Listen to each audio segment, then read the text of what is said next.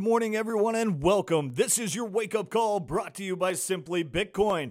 Let's put the status and shitcoiners to bed. It's time for your daily dose of Bitcoin news. I'm your host, Rustin Watt, and you know the drill. We aim to give you the top news in Bitcoin macro and clown world straight from the horse's mouth in 5 minutes or less. So, here's our topics.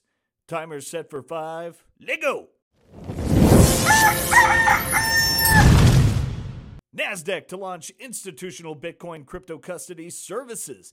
The NASDAQ's new service would bring the company into direct competition with well-established firms such as Coinbase. The NASDAQ U.S. Stock Exchange is eyeing a push into institutional custody services for Bitcoin and crypto. Ethereum plunges after SEC chair says the merge could make crypto a security. And therein lies the problem. Moving to a proof-of-stake system means that people who invest in Ethereum and then stake their Ether are treating their investment as something closer to a security than a currency, especially since very few people actually use mETH to pay for things. And staking has drawn the attention of people like SEC chair Gary Gensler, who made the comments after the merge that are making crypto investors a little nervous. Quote, from the coin's perspective, that's another indicator that under the Howey test, the investing public is anticipating profits based on the efforts of others, Gensler said on Thursday, according to a report from the Wall Street Journal. Why you should be happy about inflation and worried about something else, top economist Brad DeLong says. The positive outlook for inflation does come with a caveat, Brad DeLong, a professor at UC Berkeley, and other economists admit. Expectations that inflation will become entrenched in the economy and stick around might become a self-fulfilling prophecy, which would lead to something even worse for the economy. The word for that is stagflation. The worst case scenario of slow economic growth combined with high inflation, DeLong says it is still very possible. Quote, worst of all is you get stuck in the stagflation of the 70s, he said. If inflation gets entrenched in expectations, it will be a very bad thing. The ideal situation, DeLong says, would be a repeat of the recession that hit the U.S. in the late 40s and early 50s, both of which were relatively short before inflation subsided. Disinflationary wave is building, even as investors anticipate aggressive Fed rate increase, says this economist. While it appears the Fed may on Wednesday announce that it's hiking its benchmark rate by 0.75 percentage point for a third straight time, Paul Ashworth, chief North America economist at Capital Economics, expects a less aggressive monetary policy stance could soon follow. Quote, if we're right that inflation will fall back soon, officials will quickly pivot to much smaller hikes, he said in a note Tuesday. The continued drop in gasoline prices and easing food inflation will weigh on headline CPI over the next month or two. Referring to the Consumer Price Index, he also pointed to signs of disinflation in core CPI, which exclude energy and food. Stock futures were little changed, though, ahead of the Federal Reserve's decision,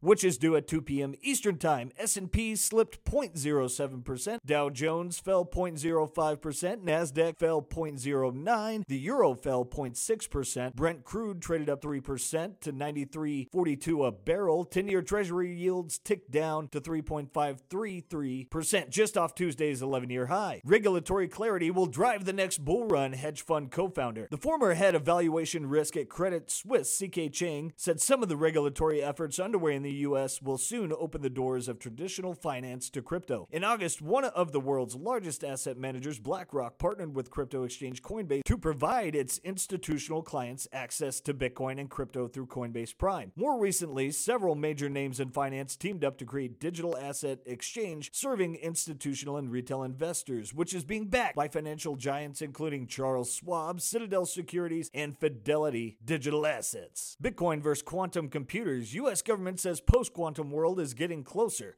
CISO warns contemporary encryption could break. According to U.S. Cybersecurity and Infrastructure Security Agency, while quantum computers are incapable of breaking public key encryption algorithms, public and private entities need to prepare for future threats against cryptography that is not quantum resistant. Most of today's digital communications, including crypto, leverage public key encryption, and CISA believes when quantum computers reach higher levels of computing power and speed, they will be capable of breaking the public key cryptography algorithms that are in use today. MicroStrategy ignores Bitcoin sell-off rumors, splashes $6 million on an additional 301 Bitcoin. GigaChad on the move, buying the dip. This is the way. Colorado residents can now pay state taxes via crypto, a move Governor Jared Polis said carries lower fees than credit card payments. Colorado is partnering with PayPal's cryptocurrency arm on the endeavor. The service fee for such transactions is $1 plus 1.83% of the total, according to the state's Department of Revenue. Draft U.S. stablecoin bill would ban new algo stablecoins for 2 years. Draft legislation in the United States House of Representatives would place a 2-year ban on algorithmic stablecoins like that Terra crap, which depegged from the U.S. dollar earlier this year, causing widespread contagion. The bill would criminalize the creation or issuance of new collateralized stablecoins, according to a current draft of the legislation obtained by Bloomberg. Maple Finance and Icebreaker launched lending pool for Bitcoin miners. Maple Finance has launched a capacity pool worth $300 million for Bitcoin mining companies. The development comes despite the sharp decline in Bitcoin's price and the reduced injection of capital into the mining sector. Treasury official insists mixers can obstruct Russian sanctions. Imposing sanctions on crypto mixers would help strengthen the U.S. government's response in preventing entities from skirting sanctions, according to a Treasury official. Elizabeth Rosenberg, Assistant Secretary for Terrorist Financing and Financial Crimes, said at a Tuesday hearing on Russia that adding mixers like Tornado Cash to its list of specially designated nationals